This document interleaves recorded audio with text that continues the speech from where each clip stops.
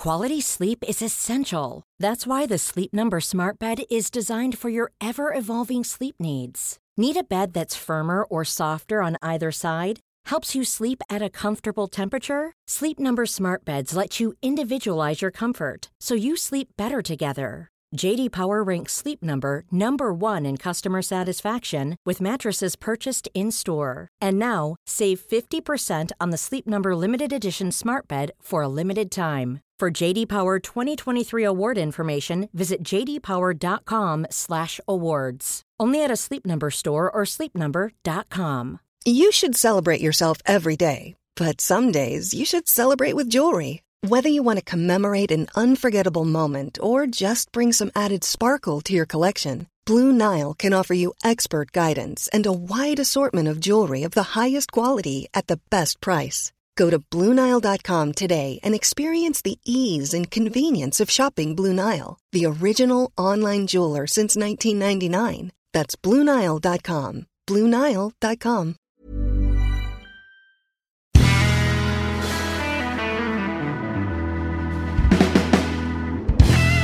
Welcome, everyone, to the Cultaholic Classic Raw Review. You see, whilst the other Cultaholic lads discuss the wrestling world of 2019, chewing over the fallout from the All Elite Rally, we hop in our Iger Pro-powered DeLorean back to 1993, where the only wrestling rally worth speaking about involves Lex Luger and a massive bus. And who be we? I be Tom Campbell, fake Geordie, radio presenter, general British wrestling nuisance, and I am with the bear in the big blue bar cage, Cultaholic's ever-grafting head pen. Doesn't need a pencil, because he gets it right every time. Justin Henry is in America. How you doing there, Tommy? Doing all good, thank you. And there you heard my Windows firewall, which is also happy to hear from you. How has your week been, sir? Well, the Eagles lost, but I'm still optimistic. I didn't want to mention the Eagles to you because I did see the result and it didn't quite go your way. They overachieved this season. They had a lot of injuries, a lot of uncertainty, and some games they lost that they should have won. And they probably shouldn't have even been in the playoffs, but yeah, they made it to round 2, and I'll take that. Well, that was it. I remember last time we spoke, you said they'd sort of scratched and clawed their way to this point. It's a lot easier to lose that game when you have a trophy in your case after so many years of not having that trophy whatsoever. So being the defending champions, it does take the sting out of it considerably. It felt like a big old win wrestling-wise here in the UK this weekend because we had... I don't know whether you've had a chance to see NXT UK TakeOver Black. I have not. I spent Saturday writing 4 Royal Rumble pieces for Cultaholic's website. Oh, yes. And honestly, if you haven't done so yet, please go and read them because Justin Henry has managed to sum up some of the biggest moments from the Royal Rumbles from years gone by. They're you wonderful will know about it pieces. If you read them. Thank you very much. I'm very happy to do them. It's my second favorite pay-per-view out of the year behind WrestleMania. And I've always had an affinity for the Rumble, just... the whole mystery of who's going to show up next. The only thing in sport like it, and a lot of people... I saw Jim Smallman from Progress compare an event they did to this particular pop culture event in the UK, and I'm going to compare the Royal Rumble to it as well. The Royal Rumble is a bit like transfer deadline day in football, in soccer, where... You're hearing about these final pen deals and you're hearing stories of key players getting off the train in Southampton and, I've just seen so-and-so leaving Greg's in Sunderland. And it's a bit like that with Royal Rumble. Like, you're waiting to see who's going to rock up in Phoenix. We had that in America also. It's a trade deadline day in baseball at the very end of July, which usually results in about 4 or 5 texts at 4 o'clock going, why the hell did we do that? So it's the So it's the same sort of thing, but it's all about the build-up to it. It's all about the potential sightings and all this stuff. And I love Rumble season like that. But thanks to NXT UK TakeOver Blackpool, it has given me another favourite pay-per-view in January. My God, our boys done good. Oh, they done good. On a scale of 1 to 5 Walter chops, how would you rate it? I'm going to give it 5. There was 5 matches on the whole show. There wasn't a single match that was below great. A tag title match that opened the show. Oh my God, just near full central. You had the surprise Jordan Devlin versus Finn Balor match. Like, the guy who trained Jordan Devlin versus Jordan Devlin. Like, whoa, that's nice. Eddie Dennis and Dave Mastiff, two big blokes who I've had the privilege of watching live in Newcastle. They nearly threw each other into the River Tyne last time they wrestled. They didn't this time because they were in Blackpool. Donker of a no DQ match. Tony Storm and Rhea Ripley had a brilliant women's title match. And Jesus Christ, 40-odd minutes of Pete Dunne versus Joe Coffey, where my heart was in my throat on no less than 4 occasions. And that was before the fake-out little credits in the corner. Thanks for watching. That's TakeOver. Bye, everybody. Long pause, and then, da-da. Oh, you absolute buggers. Des Walter. Now that's enthusiasm right there. Oh, mate. Oh, God. If you watch only one match, I can't tell you which one to choose. Probably the main. Probably 40 minutes of Pete Dunne and Joe Coffey with near fall after near fall after near fall. Oh, God. They just worked their socks off. I'm so proud. So proud of them boys. Well, here's a very deft segue for you. How would you take this Raw's opening match here and rank it among the 5 matches from Saturday? Where would it go? Do you know what? As good as this match was, I think it had got lost on the card. Really? Yes. That's a big statement. Well, wait until the tidbit I give you at the very end of our review of said match involving one David Meltzer, because that may come as a surprise to you. Oh, we'll get to that. I want us to, before we do it, before we do anything else, I want us to start at the beginning with this, because one of the other noteworthy stories from wrestling in the present was the fact that they have opened a WWE Performance Center in the UK. Right. So now in London, we've got somewhere where we can go and learn all the things. And I asked earlier on today on the Cultaholic official fan board on Facebook that if we were to open a new generation era performance center, so go back into like the mid-90s and open a performance center. Correct. What seminars from new generation superstars would you like to attend? For example, I put down refuse disposal advice from Duke the Dumpster Drosy, twin magic techniques with Doink the Clown, and one I thought of you with Justin, mullet maintenance with Crush. He did have a spectacular mullet, you have to admit that. The answers on the Facebook page, as you've seen, Justin, have been quite phenomenal as always. And thank you for getting involved with our silliness on the Cultaholic Classic Raw review. If I may throw in my own real fast? Absolutely, sir. I would suggest an English class where you come up with an alliterative name for yourself that ensures that you will never, ever get over. Bastion Booger, Duke Drosy, Freddie Joe Floyd. I'd love to see those people leading that class and going, here's how to come up with a really sucky name with a nice bit of illiteracy. Hunter Hearst Helmsley. He'll never catch on. Well, that didn't, but something else did. Try. Do you remember when JR tried to call him Try? Vaguely. Shawn Michaels and JR in one episode of Raw started calling Hunter Hearst Helmsley Try, and it was rubbish. Didn't catch on at all. What year would this have been? Like 97, 98? 97, late 97. So this is sort of the birth of DX, and before he was properly Triple H, he was still Hunter Hearst Helmsley at this point. Well then, try. Okay, so I'm going to rattle through some of these, and Justin, I would like you to go bronze, silver, or gold. Absolutely. With these, thank you very much for these ones. Chris Lappin gives us Wrestling Terminology 101 with Vince McMahon. Nah, that's low-hanging fruit. That's a bronze. It's still a good maneuver, though. Thank you, sir. Stuart Jones, I think this might be low-hanging fruit again. Promo skills with the Ultimate Warrior. That's not even bronze. That's talcum. Oh, you don't even measure, sir. Sorry, man. It's too easy.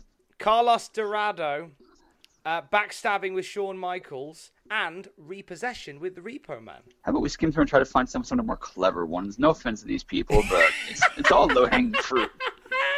Okay, Chris Lapid's back. Toothpick darts with Razor Ramon. I like that. That's better. That's better. That's a silver bordering on gold. Not quite gold, but in the right direction. Damien Stone offers us Etiquette 101 with Bastian Booger. You skipped my favorite one from his. Dazzling your opponent with gaudy neon gear designs and decapitating him with clotheslines with Rick Steiner. Oh, is that your gold? That's my gold right there. There you go. Thank you, Damien Stone. Thank you kindly. Owen O'Donnell, counting to 3 with the 1, 2, 3 kid. This is for referees only. GTFO. How about Ron Motter with the first annual Dean Douglas Spelling Bee and Grammar Rodeo? Well, he worked in the Simpsons reference, so that gets a silver at least. Well done. Love Owen you, Ron. Charlton, Greek mythology with Mantor. Okay, that's a little bit better. It's silver because Mantor. You don't think Greek.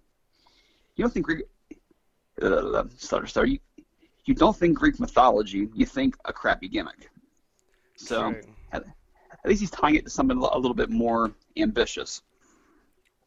Let's go with Owen O'Donnell back again. Nuclear physics with Adam Bomb. Please. Justin is not impressed tonight. You. Okay, Carl Ingle, how to perfect your racial stereotype with Tatanka. You said his name really fast there, and I thought you said something else. You said Carl Ingle, and I'm like, see, now that would be a class. Very different, you naughty pervert. I'm pretty sure they didn't teach that in the New Generation era, but I can't endorse mocking Tatanka's heritage there. Sorry.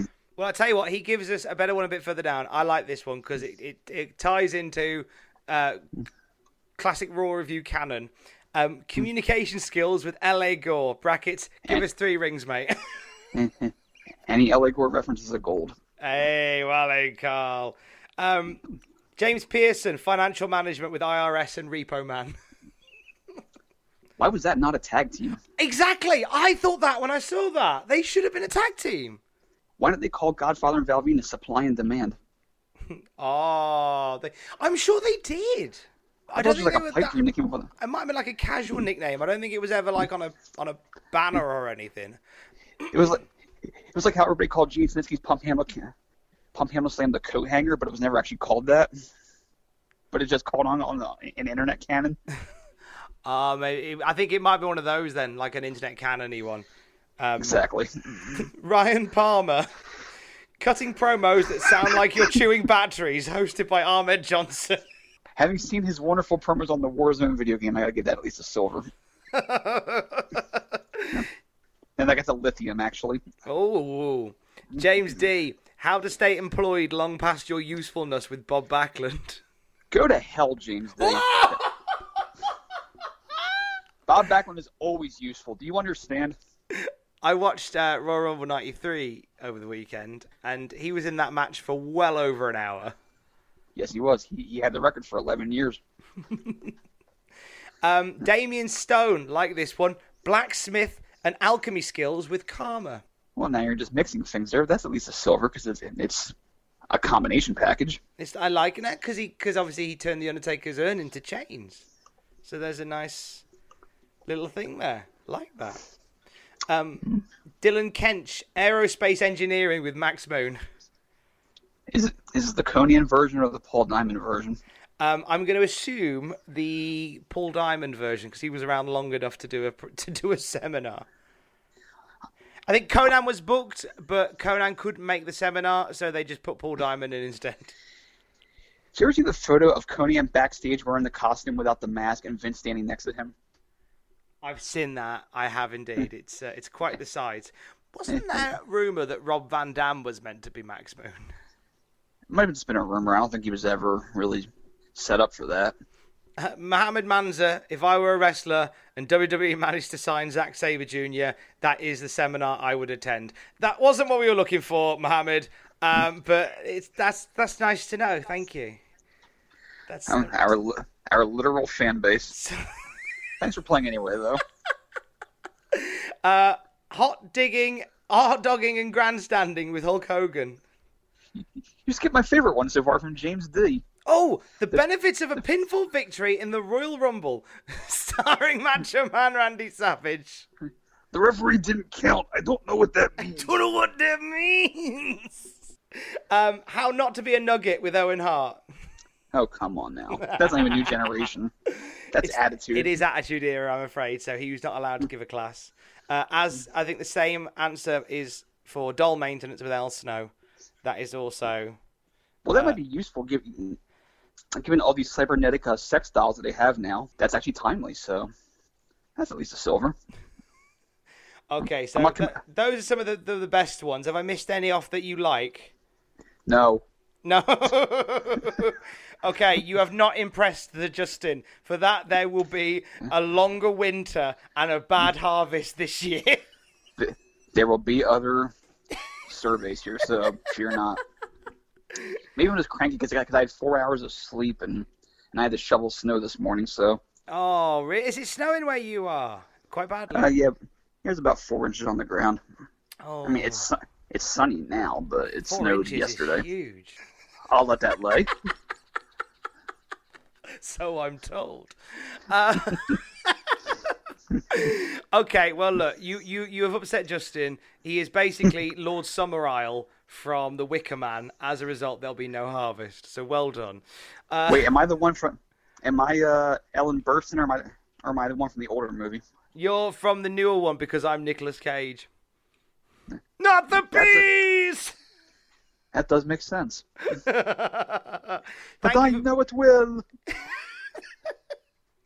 Thank you for playing along with our silliness. It is much appreciated. All we need now is to put John Iley in some sort of costume. Or no, put you in the bear costume so you can punch John Iley. John, you're up. 16 minutes in, you're up. The fake Geordie, man. No, I'm sure John's a real Geordie.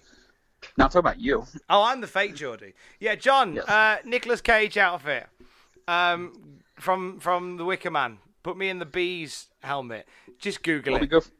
We go from fake Geordies to fake Hogans as we start this show here. Okay, so where and when are we this week on Monday Night Raw, Justin?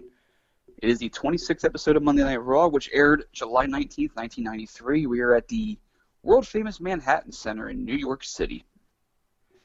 And we begin with campaign footage, quote-unquote, of Lex Luger and his call-to-action campaign. Vince calls him a humble, patriotic Lex Luger, like it's a freaking campaign ad. He's out there almost literally kissing babies and shaking hands and making campaign promises while wearing red, white, and blue Zubaz.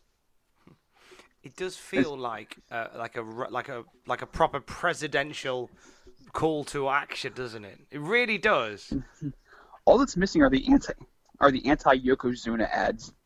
Yokozuna says he's a worthy world champion, and they show this doctor photo of him shaking hands with Hitler or Mussolini or something. The obvious one there is to go, Yokozuna says he's the biggest star in Japan, but is he really Japanese? See, that's what they should have done. Did you know that his manager pulled these evil ribs on people? Yes, he was. Yeah, Fuji was a Class A ribber, from my understanding. This whole thing feels like a rib of his. They have to really heavily edit this footage of the Lex Luger call to action, because when he's on the mic and he's talking to people, he's really boring. This is so prevalent on the WWE Network now, where they have uploaded like 90 minutes worth of Lex Express footage, some of it unseen, and when you start watching it, you realize why. Yeah, this is like watching the Dick Cavett show, as opposed to like Sábado Gigante, which is at least energetic and exciting. This is like, so I'm gonna wrestle Yokozuna for the championship. It's like he's getting paid by the second that he's working. He's just a bit of a black hole of charisma. I'm sorry to say, you're strapping your rocket to a guy like this. I think it's of a different time. And you know what? We'll talk more on this because a bit later on tonight we do have another update from the tour, from the campaign trail from Lex Luger. Yeah, and I have some questions about it when we get to that point, but let's start out with a tremendous match. Oh my days, what a way to kick it off, yeah. Well, first we have Vince at ringside with Savage and Heenan, and he's discussing Mom. Not his mother, mind you, but Men on a Mission. Because tonight, they're making their in-ring debut here on Monday Night Raw after 2 weeks of alleged music videos. I like how they're alleged. I just find it weird how Vince defaults to calling them Mom. Because we don't know what... They're not established as men on a mission. Surely you call them Men on a Mission. If you keep calling them Mom, it doesn't make any sense. That, I think, is the least of their problems. Yeah, I guess it's... Yeah, you pick your fight, but I think Vince going, the debut of Mom. It's just a bit weird. And after that, I noted that Savage has to be the one to plug Tiny Tim on the King's Court. Oh my God. Which after that I put JFC, but I spelled the words out. Oh, we are tiptoeing through the tulips later on. Jeez. I have to say in advance, it was not as crappy as I remembered. It's still crappy, but I was expecting like global devastation bad. This is merely like tire fire bad. Your memory has clearly sort of mutated over the years to make it much worse than it actually was. I've watched a lot of old Raw over the years out of nostalgia. I never rewatched that segment because why the hell would I? I'm excited to talk about Tiny Tim, which we will do later. You sounded very convincing saying that. I'm very excited to discuss Tiny Tim. Because I've never, in my nearly 35 years of being a human, experienced Tiny Tim until the last few days. What the hell were you before you were 30? These 35 years? 35 years of being a human? Well, I identified as a radiator for several of the years. While I was in the primordial stew, I did listen to a little bit of Tiny Tim. I heard a little bit of him whilst I was a glint in the milkman's eye. He played on the radio all day while he made his deliveries. Oh, he loved it. And my mum. So, Shawn Michaels versus Marty Jannetty for the Intercontinental Championship. There are two things different from the last time they faced off for the belt in this show. One, Shawn has Diesel with him. And two, we have a special guest in the front row in the crowd. Did you happen to see who it was? If you look very closely, facing the hard camera in the front row ringside is future ECW valet, the Queen of Extreme, Francine. How did I miss her? Exactly. How did you miss her? She's got massive eyes. Yes. Yes. How I missed her? She actually appears at quite a few episodes of Raw in this time frame here. Just turning up as a fan to watch it. Yeah, she was like in just early 20s. She was just a fan from the area. I think I know how I missed it first time round because this is the wrestling geek in me coming out. I missed an attractive woman in the crowd because I was too busy writing down, oh, it's a different coloured strap on the Intercontinental title. That says far too much about me than I really deem to admit. Well, in fairness, I did read through the write-up on the historyofwwe.com before watching the show, and it says future ECW wrestler Francine was in the crowd. I'm like, oh, okay, this is what show she was at, and I was kind of scanning for her like Jack Bauer would. So she was there, so therefore she'll be there for the next couple of weeks. Next week's show for sure. I know she's there when Doink turns face a few months from now, because she was right on camera when it happened. Not sure any other specific moments where she was there, but yeah, definitely those two. Okay, so we'll play a game of Spot Francine in the next couple of weeks on the Cultaholic Classic Raw review. Oh, it's a fun game. So the IC title is a black strap now. Yes. It was a green strap when the Warrior had it. It was a white one when Michaels won it. I can't find any reason why they changed the colour of the strap, other than they just wanted to bring it in line with the main belts, maybe. Well, I know. Well, it was black strap back in the '80s when Steamboat had it, I think. Yeah, and then they changed it to a green one and then a white one, and now it's back to the black one. I think Warrior and Shawn just had different designs just to kind of color things in a little bit. was definitely a black stripe when Brett had it, and Piper. I seem to remember Shawn Michaels had like a light blue one as well. He may have the comes like a turquoise color. I'm sure there's somebody who is a bit of a belt aficionado who can shed some light on it. I'm sure. If you can, that'd be great. So this match here was voted Match of the Year by the readers of Pro Wrestling Illustrated, if you can believe that.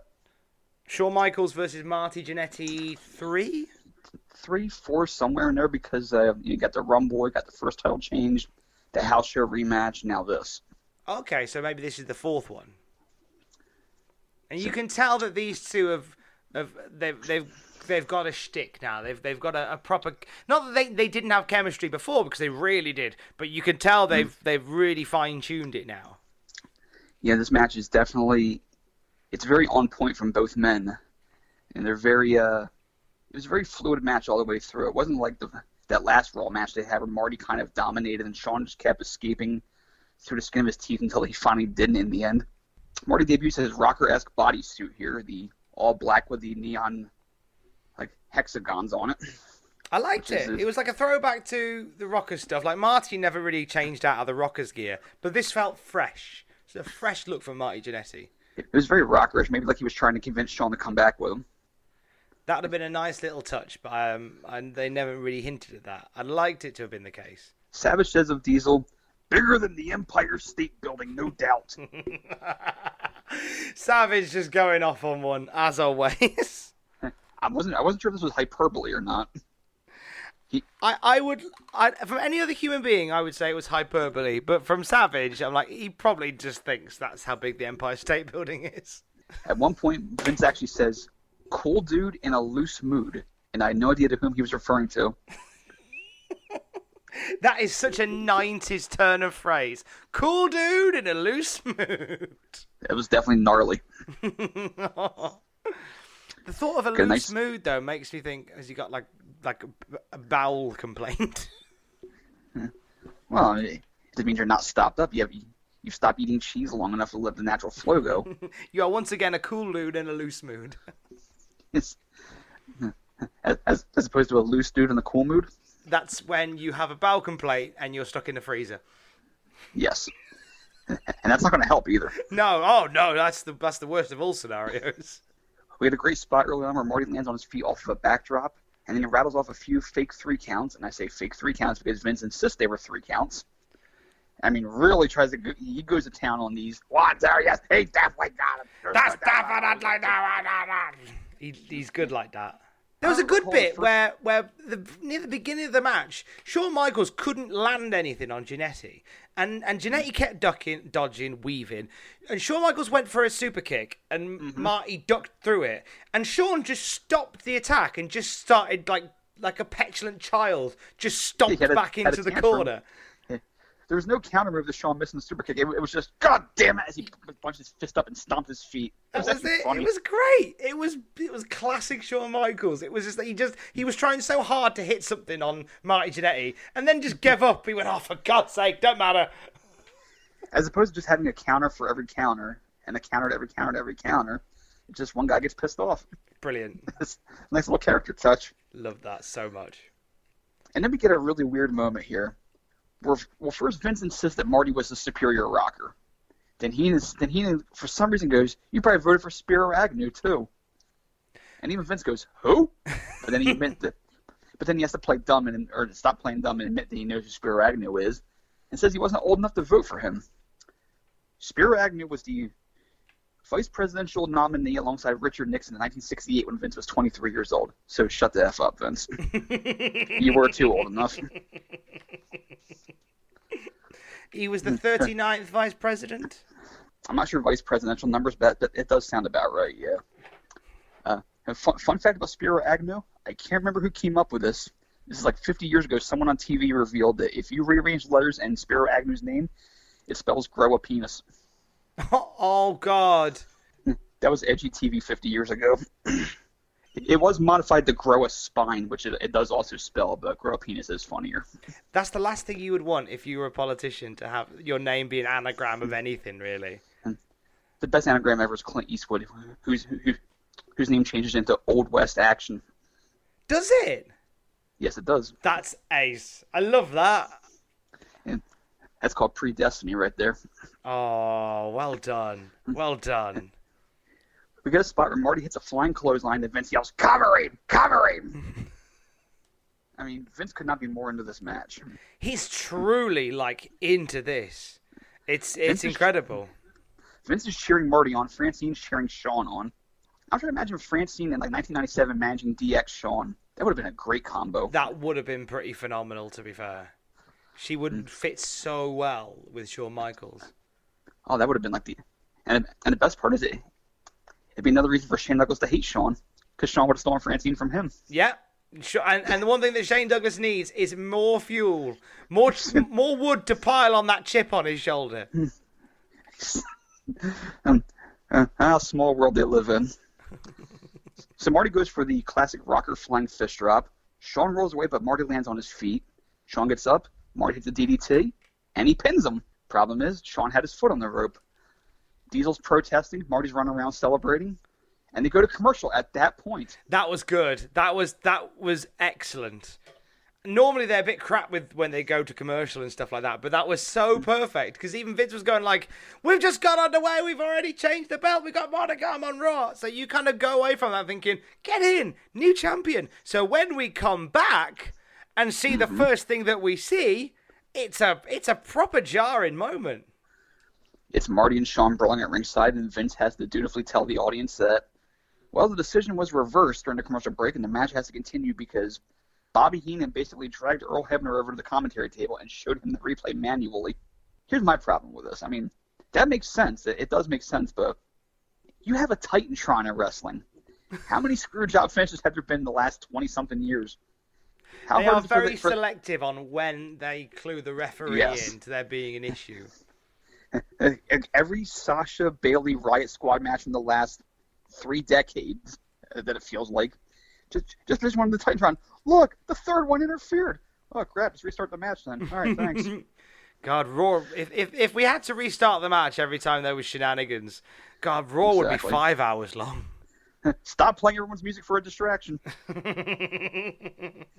But you know what? Bobby Heenan is once again proving how great he is in this role, because the greatest bad guys and heels, not just in wrestling but in pop culture, are those that truly stand by their convictions, and they're not just bad because they are bad, lol lol lol lol. They're bad but they believe that they're good. And Bobby Heenan was defending himself because Vince and Savage were really getting on his case, saying, "I can't believe you did that. You can't." And Bobby was like, "Well, and absolutely right."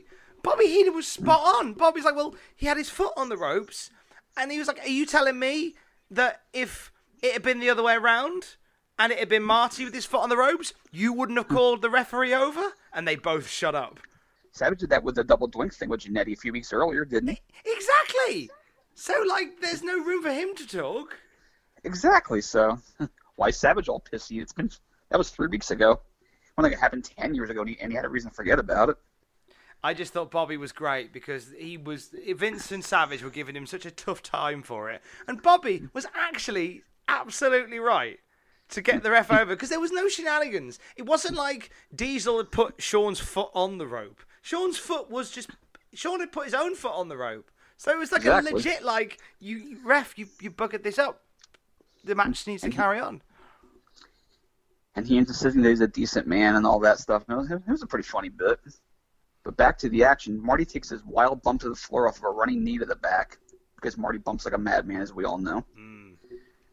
We get the best double down of all time, where Shawn and Marty run into each other. Shawn falls down, gets back up, and then slinkies through the ropes and just falls to the floor. You could almost hear the Wile E. Coyote accordion sound as he walked away for that little bit. So we come out the second commercial break, which I know this is going to be an epic match. Savage insists this is one of the greatest matches he's ever seen. I'm kind of mixed there because as great as this match was, back at that time, would it have been one of the best ever?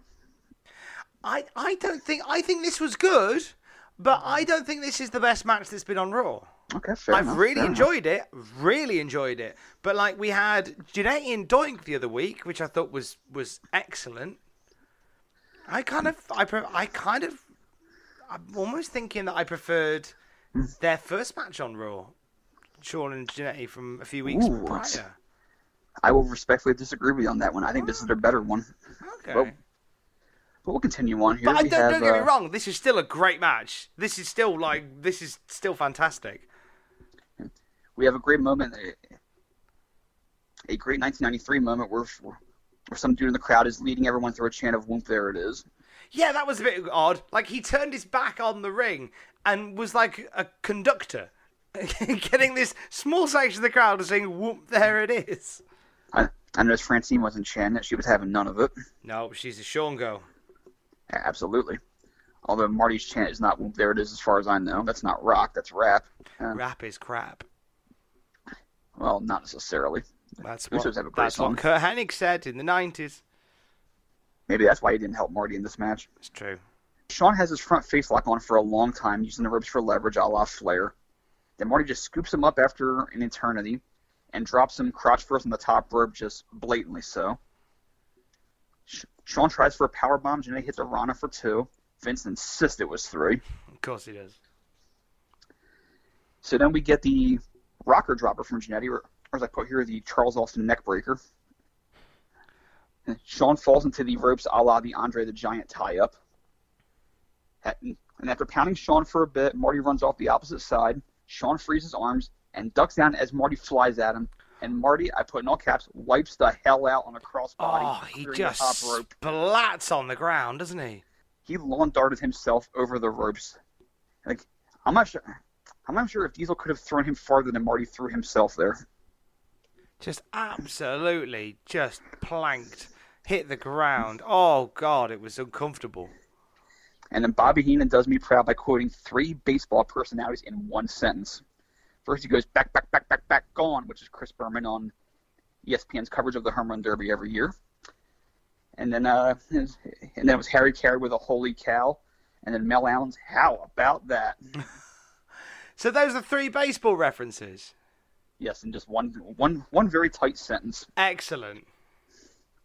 Diesel throws Marty back in. Shawn covers what's left of him, gets the pin. It's a damn good match. Maybe, perhaps not the match of the year. I'd probably go either Flair Vader from Starrcade or Bret versus Perk from King of the Ring. But still a great match. And that was the only involvement that Diesel really had, where he just picked up the lifeless body of Jannetty and rolled him back in so Shawn could cover him. And it's one of those things where if Jannetty had been left alone, he probably would have had the 10 count to get his bearings back together and the fight would have continued. Because Diesel picked him up relatively quickly and just pushed him into the ring. Had no energy left to kick out. It was simple and very... Ryan Reynolds here from Mint Mobile. With the price of just about everything going up during inflation, we thought we'd bring our prices down. So to help us, we brought in a reverse auctioneer, which is apparently a thing. Mint Mobile Unlimited Premium Wireless. How to get 30, 30, bit to get 30, bit to get 20, 20, 20, bit to get 20, 20, bit to get 15, 15, 15, 15, just $15 a month? Sold! Give it a try at mintmobile.com/switch. $45 up front for 3 months plus taxes and fees. Promo rate for new customers for limited time. Unlimited more than 40 gigabytes per month. Slows full terms at mintmobile.com. Quality sleep is essential. That's why the Sleep Number Smart Bed is designed for your ever-evolving sleep needs. Need a bed that's firmer or softer on either side? Helps you sleep at a comfortable temperature? Sleep Number Smart Beds let you individualize your comfort so you sleep better together. J.D. Power ranks Sleep Number number 1 in customer satisfaction with mattresses purchased in-store. And now, save 50% on the Sleep Number Limited Edition Smart Bed for a limited time. For J.D. Power 2023 award information, visit jdpower.com/awards. Only at a Sleep Number store or sleepnumber.com. I'm Sandra, and I'm just the professional your small business was looking for. But you didn't hire me because you didn't use LinkedIn Jobs. LinkedIn has professionals you can't find anywhere else, including those who aren't actively looking for a new job, but might be open to the perfect role, like me. In a given month, over 70% of LinkedIn users don't visit other leading job sites. So if you're not looking on LinkedIn, you'll miss out on great candidates like Sandra. Start hiring professionals like a professional. Post your free job on linkedin.com/people today. Very effective. And it made for a great finish. It makes Shawn look like he just barely won. Makes Marty look like he had the match in hand until he royally screwed up. Now, my question for you, Tommy. I found Dave Meltzer's rating for this match. I'm not sure how you jive star rating wise, but if you had to give this some snowflakes, some asterisks, what would you give this match? I would give this match, I go 4 out of 5. 4 out of 5? 4 out of 5. Okay. Four Randy Savage hats out of 5. That's like just barely on the cusp of match of the year candidate, but not quite so. That sounds about right from your analysis. Mm-hmm. What do you think Dave Meltzer gave this match? Now, this was voted the Pro Wrestling Illustrated Match of the Year, wasn't it?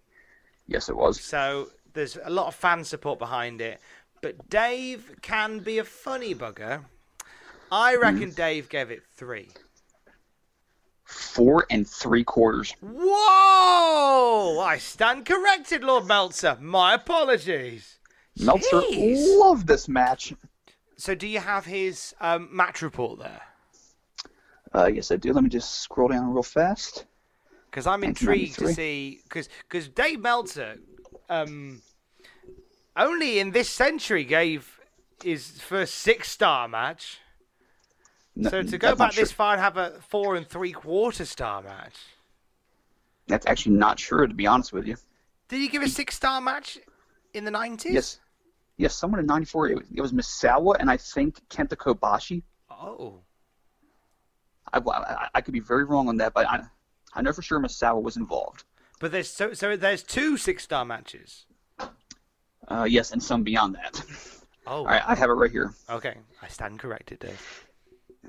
The 7/19 Monday Night Raw show featured the best match on WWE television perhaps ever, with Shawn Michaels versus Marty Jannetty in the 4 3/4 range. It says, I'll skip ahead here. He says, these two worked almost a state-of-the-art style match, combining lucha moves and choreographed spots, Japanese pacing, and a little American psychology. Well, I need to learn to shut up because I said this is even the best match they've ever had. State-of-the-art, apparently. I would have said 4 1/4. I would have put it on the same level as Marty Doink and the Flair Perfect Loser Leaves match for best Raw match at this point. And then we get a weird moment where Savage tries to bully Bobby Heenan into watching Mania because he's on it now. Man, they're getting desperate. Oh, they go back and forth here, don't they? Because they show they got Savage saying, "Hey Bobby, watch Mania because me and Todd Pettingill are on it." And then Bobby Heenan's going, well, you should watch All American because I got Mean Gene Okerlund on mine. And we complain there's too much wrestling nowadays. There was a lot of wrestling shows in the 90s, wasn't there? Yes, there was. And not a lot of it very good either. That's it. It's like, at least now, like, there's lots of wrestling, but it all has some sort of storyline consequence. It's not just like two announcers backpacking around the country, but by the way, here's Berserker versus Tito Santana. Well, you should watch Worldwide because State Patrol wrestle on there against Bob Cook. Oh, my God. Yes. I'm sold. I'm there. So the reason they're bickering is because Vince McMahon is in the ring. Because he's calling out Money Incorporated. Ooh. And Vince goes through his new pastime of mocking the heels that he interviews because Vince thinks he's a comedian. He says... Vince suggests the Steiner Brothers' new pastime is beating those two for the tag team belts. And I put, what a douche. Is it a lack of trust in the guys telling the story? It's Ted DiBiase. How little faith can we have in him to get the story right? And that's what I'm thinking. Because, like, surely you should be able to let these guys get the reactions that you want them to get. This isn't like Mr. Fuji where you have to help him spell out what he's trying to get across. This is Ted DiBiase who can fend for himself. Maybe because Raw is so... Maybe it's because they've been in that situation before. Remember that the only episode of Monday Night Raw that Hulk Hogan was on? And that bit with Brutus that went on and on and on and on to the point where The Undertaker had like a 30-second match for the main event. Oh, that's possible. Like, wait a minute, are you trying to say in succinct terms that... Yeah, so Vince is there just to kind of push things along. That's possible. Or maybe he just trusts himself the most to tell the story, and he thinks that, well, I know it better than everybody else, so I'm going to get it across. Yeah, that's very possible as well. But it leaves you with these great vocalists, not singers, but like these great characters, these great orators, with nothing to say because Vince has already said it all. Yeah, but But the point is gotten across. First, IRS plugs the tag team title match with the Steiners, although that was on Superstars. And then DiBiase goes back to mocking Razor for losing to the 1-2-3 Kid once and then losing all his money to him the following time. And this time, Razor walks out to confront him in a tremendous shirt and maroon pants. Oh, what a look this was. Razor had the best outfits. You got to be like a certain level of tough to wear that place to place. And Scott Hall embodied that sort of character that could pull that off. He had the right amount of swagger and toughness, as well as self-confidence, obviously. So then DiBiase suggests offering Razor some domestic jobs, like washing his car, doing stuff around the house, while he's away on business, wrestling and all that. Of course, Razor, he's a man's man here, says he doesn't work for them. And Vince goes, Money Inc., yeah, he doesn't work for you, how about that? I'm pretty sure Razor doesn't need your help, Vince. And DiBiase, in a classic blunder move, takes a few $100 bills and smacks Razor across the face with them. So Razor shoves him down. Then he grabs IRS and sends him flying over the top rope. And then Randy Savage has what may have been the best moment he's had so far on Raw. I don't know if this was on purpose or he just had a little flub here, but as soon as IRS hits the floor, Savage yells, "Beautimus!" What did Beautimus mean? It's half beautiful, half tremendous. I don't know. Beautimus! Maybe Randy Savage was trying to invent a new word. Maybe he was trying to pronounce Brutus the way that Homer tried to pronounce trampoline. Tramapoline! Tramapoline! and just the ecstasy in his brain prevented him from pronouncing it correctly. Beautimus! I don't... At Tom Campbell, at JRH Writing, your best definitions for the word beautimus this week, please. John, if you could come up with the Funkin' Wagnall's dictionary picture of what beautimus could embody, what it would look like. This is an open-ended one. This is not a specific one. Yeah, John, be creative with that one. Yes, John, have free will. You have free will today, John. You'll be back in your cage on Wednesday. Well, the crowd cheered pretty wildly for Razor to solidify the babyface turn. Yeah, this is his turn, isn't it? This is officially his turn. Well, he's told off 2 heels, and he beat the crap out of both of them, so I'd say that's a face turn. Pretty cut and dry. And he leaves. He gives him a bit of a punch, and as he leaves, then Ted DiBiase gets on the mic and challenges the 1-2-3 Kid to a match because he says he wants to embarrass 1-2-3 Kid quicker than Razor and Moan could. Yes, he embarrassed 2 people. He embarrassed Kid by beating him, and then he embarrassed Razor by doing something he couldn't do. I like that. It's a nice way to bring the 1-2-3 Kid into this mess. I like it. After that, we have a bumper screen hyping up the debut of Men on the Mission next. And it's not your standard bumper screen. It's got the graffiti letters MOM in neon green spray paint on the screen. They leave their tag places. And it's a very simple tag. Well, first, it does prove one thing. It proves that the NWO stole their best concepts from Men on a Mission. So Mom were the first noir. The following announcement has been paid for by Men on a Mission. Yeah! Yeah! Oh, yeah! Yo, buy the shirt! Quick survey. Nothing rhymes with survey. I will say, though, I actually like this match coming up. Yeah, it's Men on a Mission making their debut against Ramblin' Rich Myers and a man by the name of Hank Harris, who I've never seen before, possibly never since. Myers was checking out a famous Clarities, the very attractive ring girl, before the match. I can't really blame him. Vlad in the front row was very happy to see Men on the Mission. He's super into this. And really, there was some very excited people in the front row. Yeah, the crowd was really into this. I got to say that. So it's Men on the Mission, consisting of Mabel, who you might know better as Viscera, who the eventual King of the Ring in 1995, and his partner Mo, who's probably about 280 and stands about 6'2".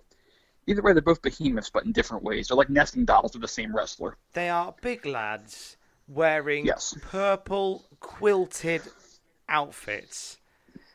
They just looked a state. It's 1993. Come on. I know, but oh gosh, this is just an assault on the senses. It really was. It was timely. It was very timely. So the match begins after Oscar wraps them out, and I use that term loosely. Mabel clotheslines Harris over the ropes. Harris has a bizarre outfit, I should point out. I think he's wearing a diaper over a singlet. I was too busy distracted by the 2 balls of purple quilt that had entered the ring for this match. They did hit a really awesome move where Mo gave old Ramblin' Rich a drop toe hold, and Mabel leg dropped him right in the back of the head, and the crowd went nuts for it. It's a good combo move. 500-pound man leg drop in the back of your neck. He would do deadly things with that leg drop as his years would go on. Yes, he would. Mabel throws Ramblin' Rich across the ring with an authoritative slam. Harris comes in next. More of the same for him. He gets finished off by the combination Bulldog Splash, where Mabel puts him down by the corner, stands over him, Mo tags in, and Mo bulldogs Mabel onto the guy. So that's about 700 pounds of weight, 800 pounds of weight landing on a guy. They have some nifty moves, you got to admit that. I mean, we nearly missed the finish because the camera was focusing on Oscar, who was going, "Are you watching Money Inc? Are you watching Head Shrinkers?" Just naming tag teams. And to the point where the camera just cut back as the move was in mid-motion. Yes, but it did catch it just barely, and like I said, the match wasn't bad. It was fun. It did a job. It was there to establish the arrival of Men on a Mission, and it was fine. The crowd liked it.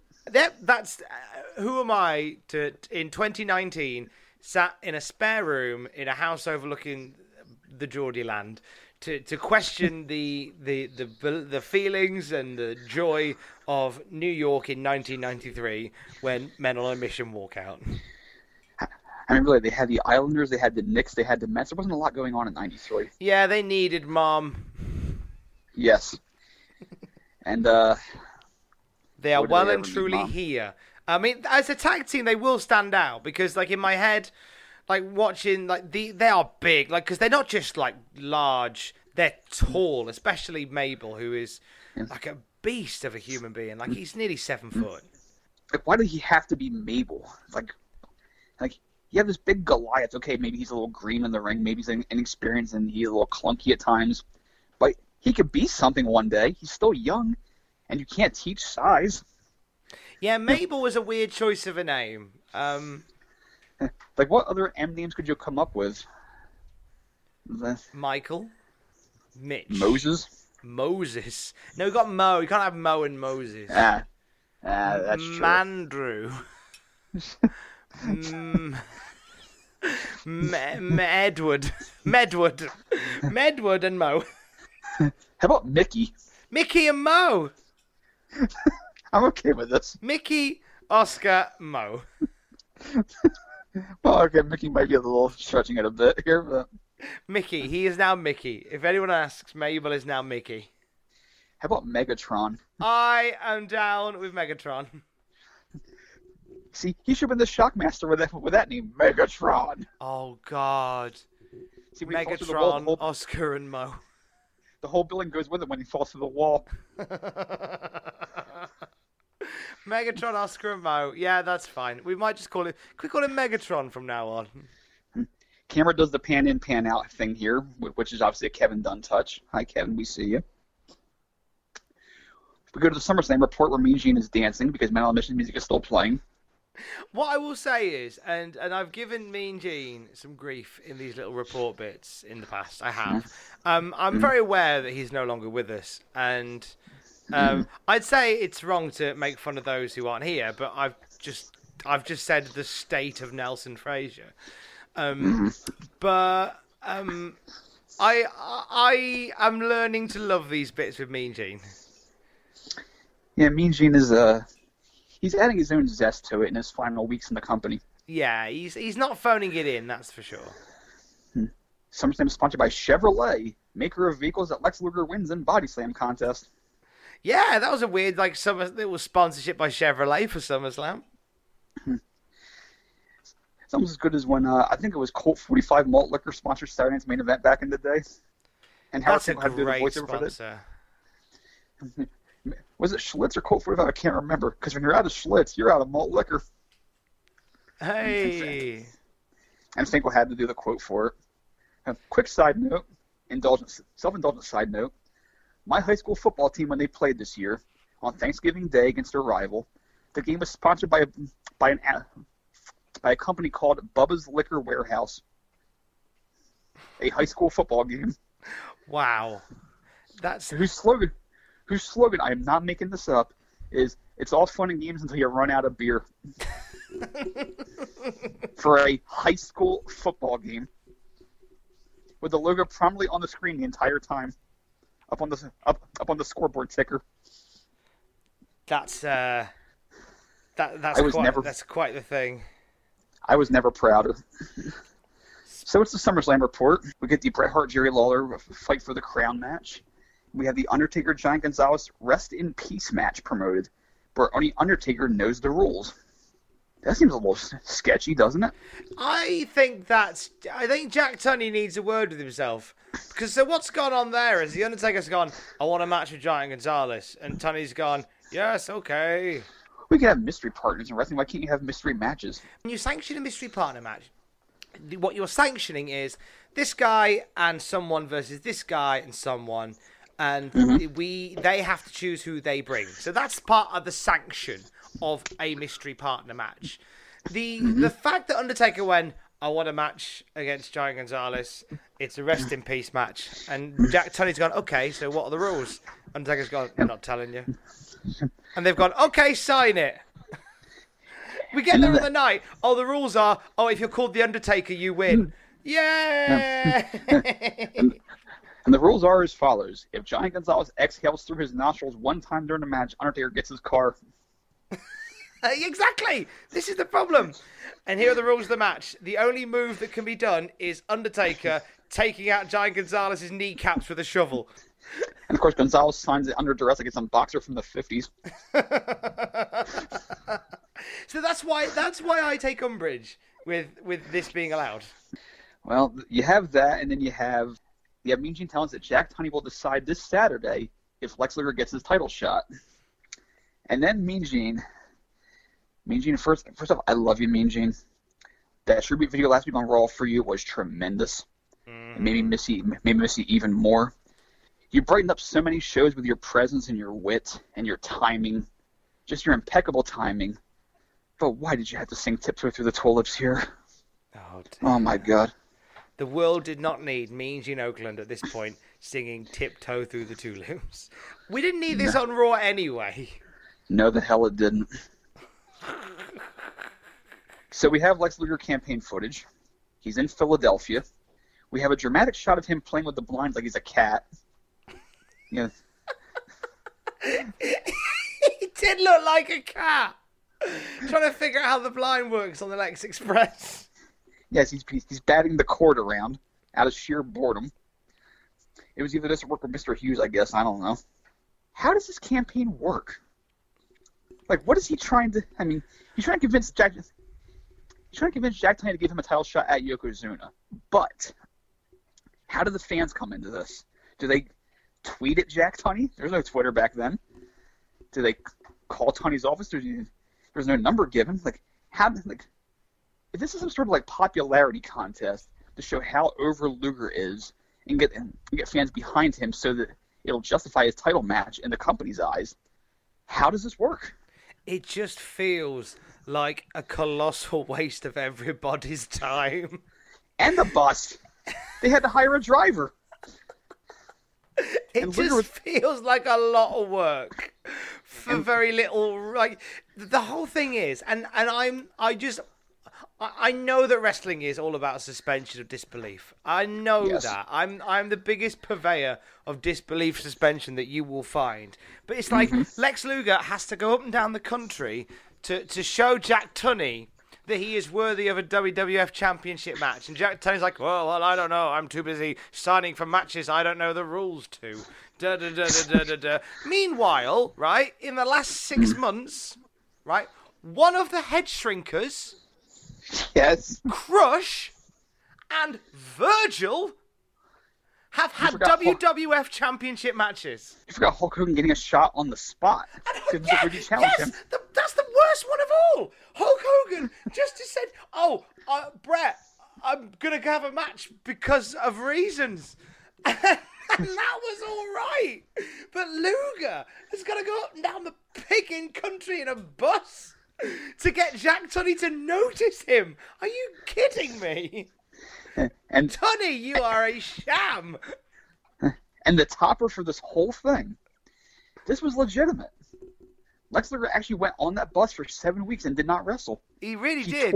And God, the one thing I learned from watching, and please, if you were a fan in this era, or even if you weren't, watch the extended footage of the Lex Express call to action on the WWE network, because my God, what an insight into what an absolute dullard Lex Luger truly is. And how the people that truly deserve a WWF Championship match are the people that edited this. They're the people that deserve our love and praise, because they made, in short snippets every week, Lex Luger look like the second coming of Hulk Hogan, where the true story was he was the second coming of Dizzy Hogan. And if you're not waterlogged on all that, after that, watch the Lex Luger's 1993 timeline video from Kayfabe Commentaries, in which he details what his schedule was like during those 7 weeks. Sleeping on the bus, sleeping in hotel rooms, having to do guest appearances on talk shows, autograph sessions, barely had time to eat and work out at his normal schedule. This was like an all-day thing for him. He barely had time to do anything else. And they're building him for a title match that he won't even win the belt in. And that's, do you know what? And you know what? The industry's all out there, and spoilers, we'll get to it and we'll watch it and we'll do like a full commentary on it. But he doesn't even win. Like, he doesn't even win. All this, he doesn't even win. Had he won the friggin' belt, you would have said, well, that's a lot to get a guy a friggin' belt, but okay. But no, he doesn't even get the friggin' belt. You're like, what's the point? Are we just buying time whilst the wheel that is this planet turns for another 12 months? What's the point in anything? You really start asking yourself some deep questions when you look at the Lex Express. Having John Cena and Roman Reigns power up in match to beat the top heels, that is mere child's play compared to how they try to make Lex Luger the top guy. It does, to move away a little bit from that. I mean, it shows that in 1993, this was a simpler time where you could just send Lex Luger around on a bus and people were like clamoring for him. Like, people were cheering and loving him. Could you imagine the fun that we'd have in this century sending Roman Reigns out on a bus doing a call to action? Could you imagine some of those videos appearing on Instagram stories of that bus getting egged? Yes, it would be something.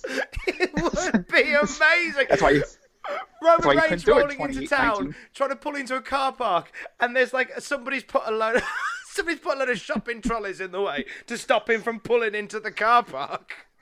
Where the hell the guy in the Ring of Honor shirt got a spike strip? Oh God, the Roman Reigns Express. John. If you can Photoshop a Ring of Honor and throw a spike strip down in front of the Roman Express, please. Oh God, the Roman Express but you would have seen all this lovely polished footage on Raw, but yet you'd have just seen tweets and Instagram stories of just people being a dick to that car. Every time they'd have left that bus, if it was the Roman Express, they'd come back and the tyres would have been slit. Every time, I guarantee it. And Windows caved in. And then the following week he's flying by in the Roman Zeppelin. Throw your spike strips now, assholes. Just a burning car, a burning coach that had previously graffitied on it, "Push Zack Ryder" on the back. And MOM. Oh, for God's sake. and the Beat the Band. It was kids in Phillies shirts cheering on Lex Luger. Now, on a personal note, this is why we lost the 93 World Series, because of this. This is why. You put too much energy into Lex. This was the bad karma that caused Mitch Williams to throw that bad pitch down the middle that caused us the World Series.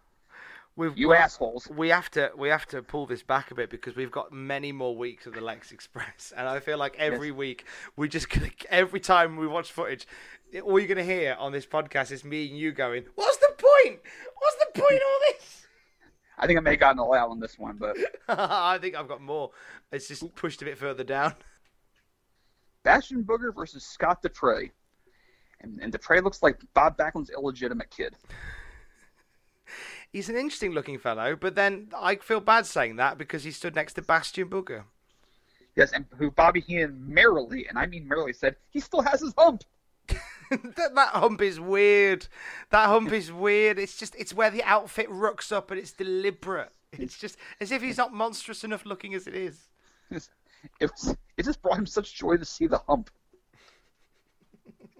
Savage suggested Booger needs Ico Pro, which is as great a plug as you'll ever see. It's like, dude, if I may, is the world champion not a 550-pound sumo wrestler? Although, there is something to be said for Bastion Booger doing an Ico Pro commercial where he's just sat on one of the training machines just eating the powder.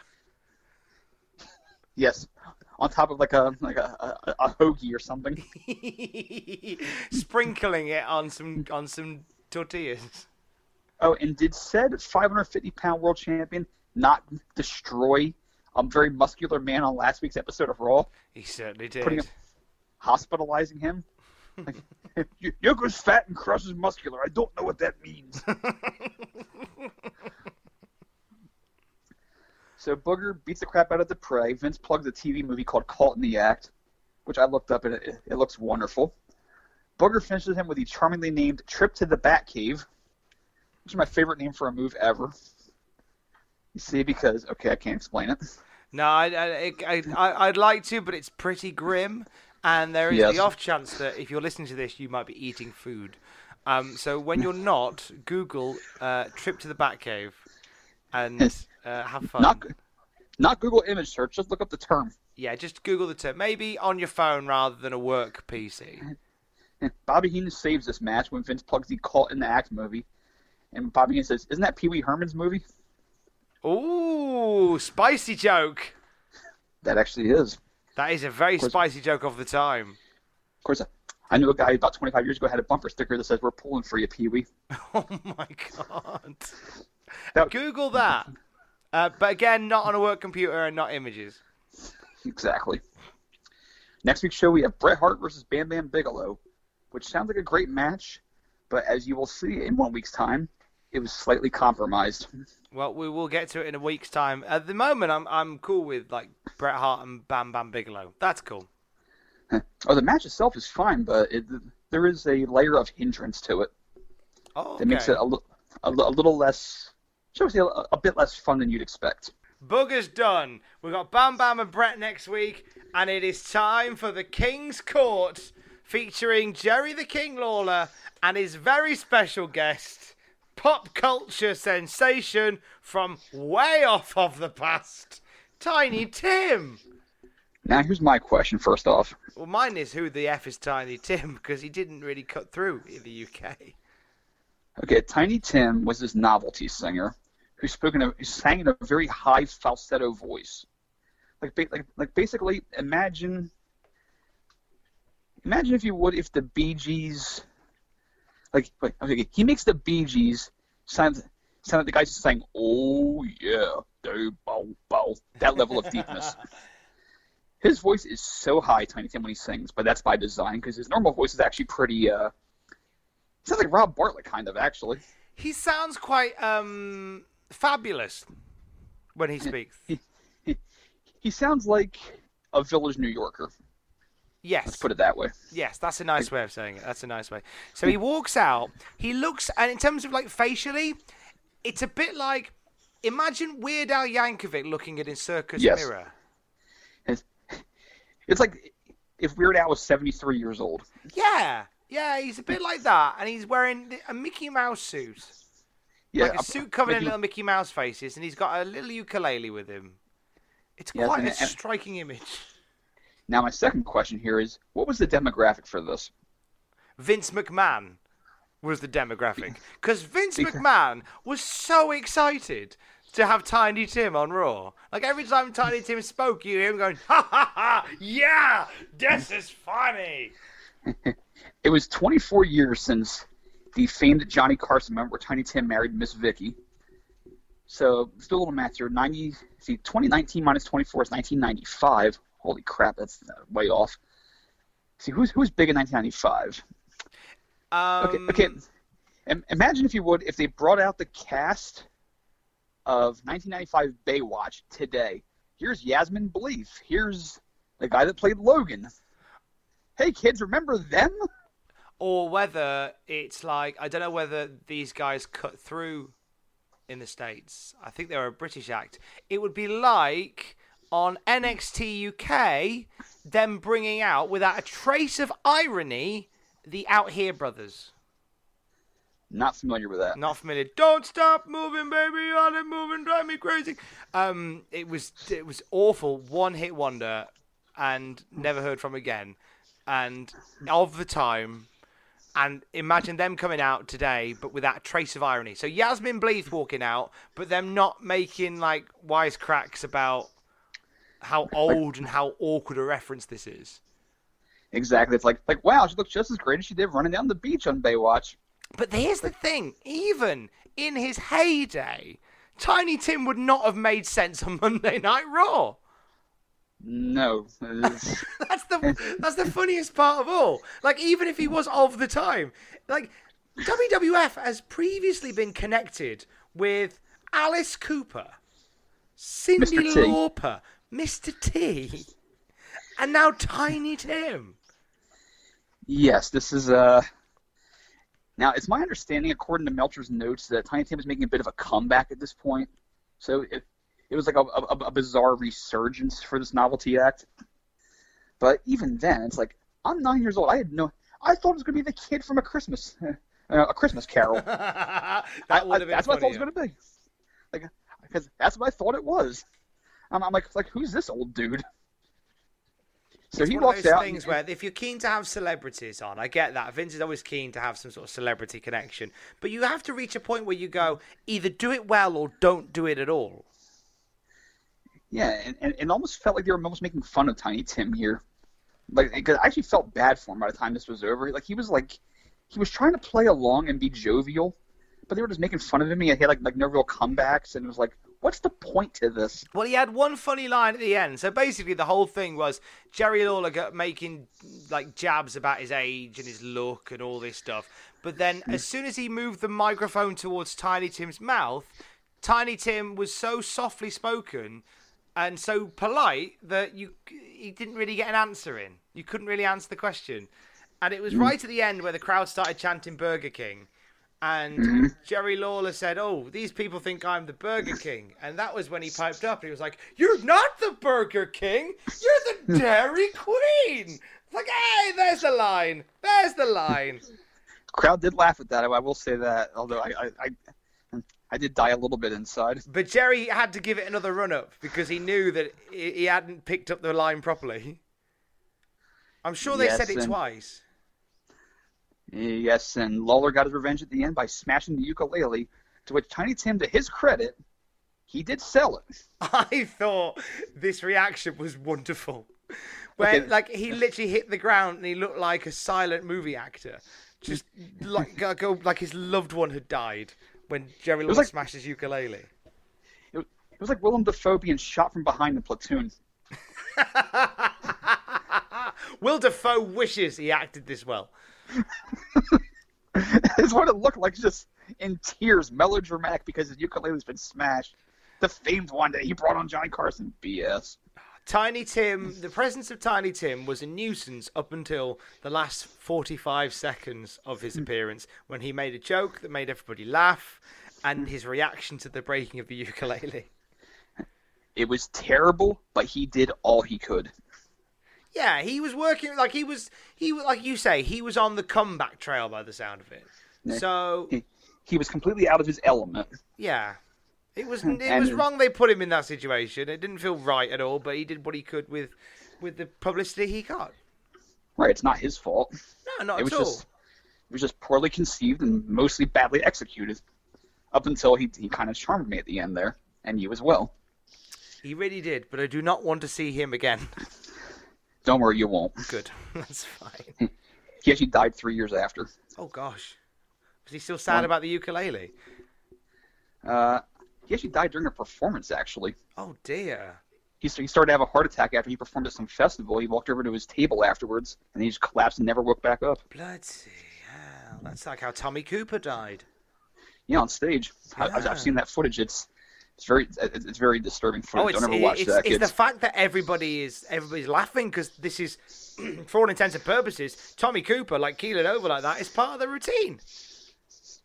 Yeah, like, Tommy's so funny. Oh, the curtain's coming down. Oh, God. Yeah, that was horrible. Well, that's how Red Fox died. Red Fox always did that bit on Sanford Summer. He'd fake a heart attack, say, "Elizabeth, I'm coming."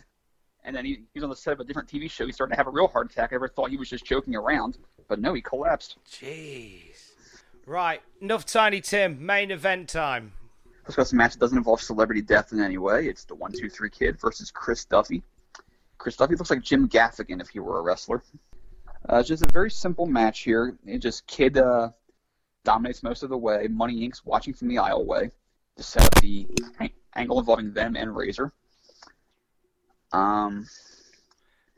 Razor climbs over the guardrail from the other side, so he's foreshadowing his NWO debut in 3 years. Kid's getting in his fast-paced offense. He finishes pretty fast with a diving leg drop to the back of the head. And he sees Money Inc. in the aisleway. He sees Razor on the other side. He's not friends with Razor yet. Even though they're both baby faces, in Kid's mind, Razor still wants to beat him up for stealing his money, obviously. So Kid jumps the rail on the other side of the ring just to avoid everybody. So he just legs it, doesn't he? He just takes the higher ground and gets out of there. Between that and asking if Razor's offer was in cash, this is a smart kid. Exactly. What I liked about this main event was we can now 100% confirm that the jobber has become the jobbee. As 1-2-3 Kid, who was brought in as an enhancement, is now fighting other enhancements. Yes, he has graduated. And he had his own entrance and everything. You don't see DiBiase mocking Blake Beverly for losing to the Kid? You don't, do you? But I guess that DiBiase has more of an issue with Razor Ramon. Well, yeah, I guess Blake is just like beating a dead horse at this point. Poor Blake. He's already lost Bo, and he's grown his chest hair, and what else can you really take from him at this point? Exactly. So 1-2-3 Kids made a run for it. So now, but DiBiase and Ramon are kind of just hovering around. Yeah, Razor kind of mocking him from a distance and doing the 1-2-3 thing with his fingers just to kind of get in his head a little bit to foreshadow how that goes. Which, unfortunately, that match will not be on Raw. That's a Superstars match. Oh, that's a shame. I was looking forward to seeing DiBiase 1-2-3 Kid. I'll tell you how it ends, though. Go on then. DiBiase has Kid beaten. He has him thoroughly beaten. Razor standing in the aisleway. DiBiase's kind of hot dogging a bit. He lays on Kid facing Razor, kind of lounging back. 1, 2. Kid rolls into a crucifix pin. 1, 2, 3 pins DiBiase. What? Razor laughs at him. DiBiase blows a gasket. That's amazing. Shawn Waltman beats Ted DiBiase. That's ace. All future NWO mates, including IRS. And speaking of NWO mates, we come to Randy Savage at the very end of the show. He's posing with some little kid who's dressed as Randy Savage. And Vince McMahon introduced him as the Macho Boy. He gives him bunny ears and Vince smacks his arm, which is kind of funny. It's just this adorable kid who was presumably in the crowd, just dressed as Macho Man Randy Savage. So Savage pulls him into the commentary desk and they do a little bit to camera together. It was cute. Yeah, it was a little sweet spot there, and very nice. Savage is always very charitable, always loved the kids. We have a plug for Brett versus Bam Bam for next week, and we have a parting shot of the bus headed down the highway to its next destination. Look out for spikes in the road. Well, it's not Roman, so it's okay. So, as we tiptoe back through the tulips, what do we make of Monday Night Raw this week, Justin? Well, it started off really beautiful with that wonderful match. Actually, I could sum it up really good. I once read a review for a 1993 film called Jason Goes to Hell, The Final Friday, which is the 9th Friday the 13th movie. And I remember the opening line was, "What a great beginning, what a terrible remainder." That sums up Raw most weeks, actually. Well, yeah, but on Raw most weeks you don't have Tiny Tim. You don't have, the mind screw of trying to figure out how this whole Luger thing's supposed to work. You don't have Oscar yelling at the camera. You don't have nameless jobbers who resemble Bob Backlund and Jim Gaffigan getting beaten up. I mean, Sean and Marty was excellent. Match of the year level candidate. Maybe not match of the year, but it's in the discussion. And then after that, it kind of went off a cliff. I think once they get to the point where the middle and the end look a bit like the beginning, then Raw's going to be great. Well, will it ever get to that point? I'm starting to lose faith. Well, in 2019 we haven't got to that point, so who knows? Who knows? Yes. But that'll do it, I think, for this week. It's been fun-packed episode of Raw. There'll be plenty more questioning of the Lex Express as weeks go on. Feel free to share your thoughts with us on Twitter. At JRH Writing is Justin Henry. I'm at Tom Campbell. We are together at Cultaholic. Seriously, what is the point in the Lex Express? Love you, bye.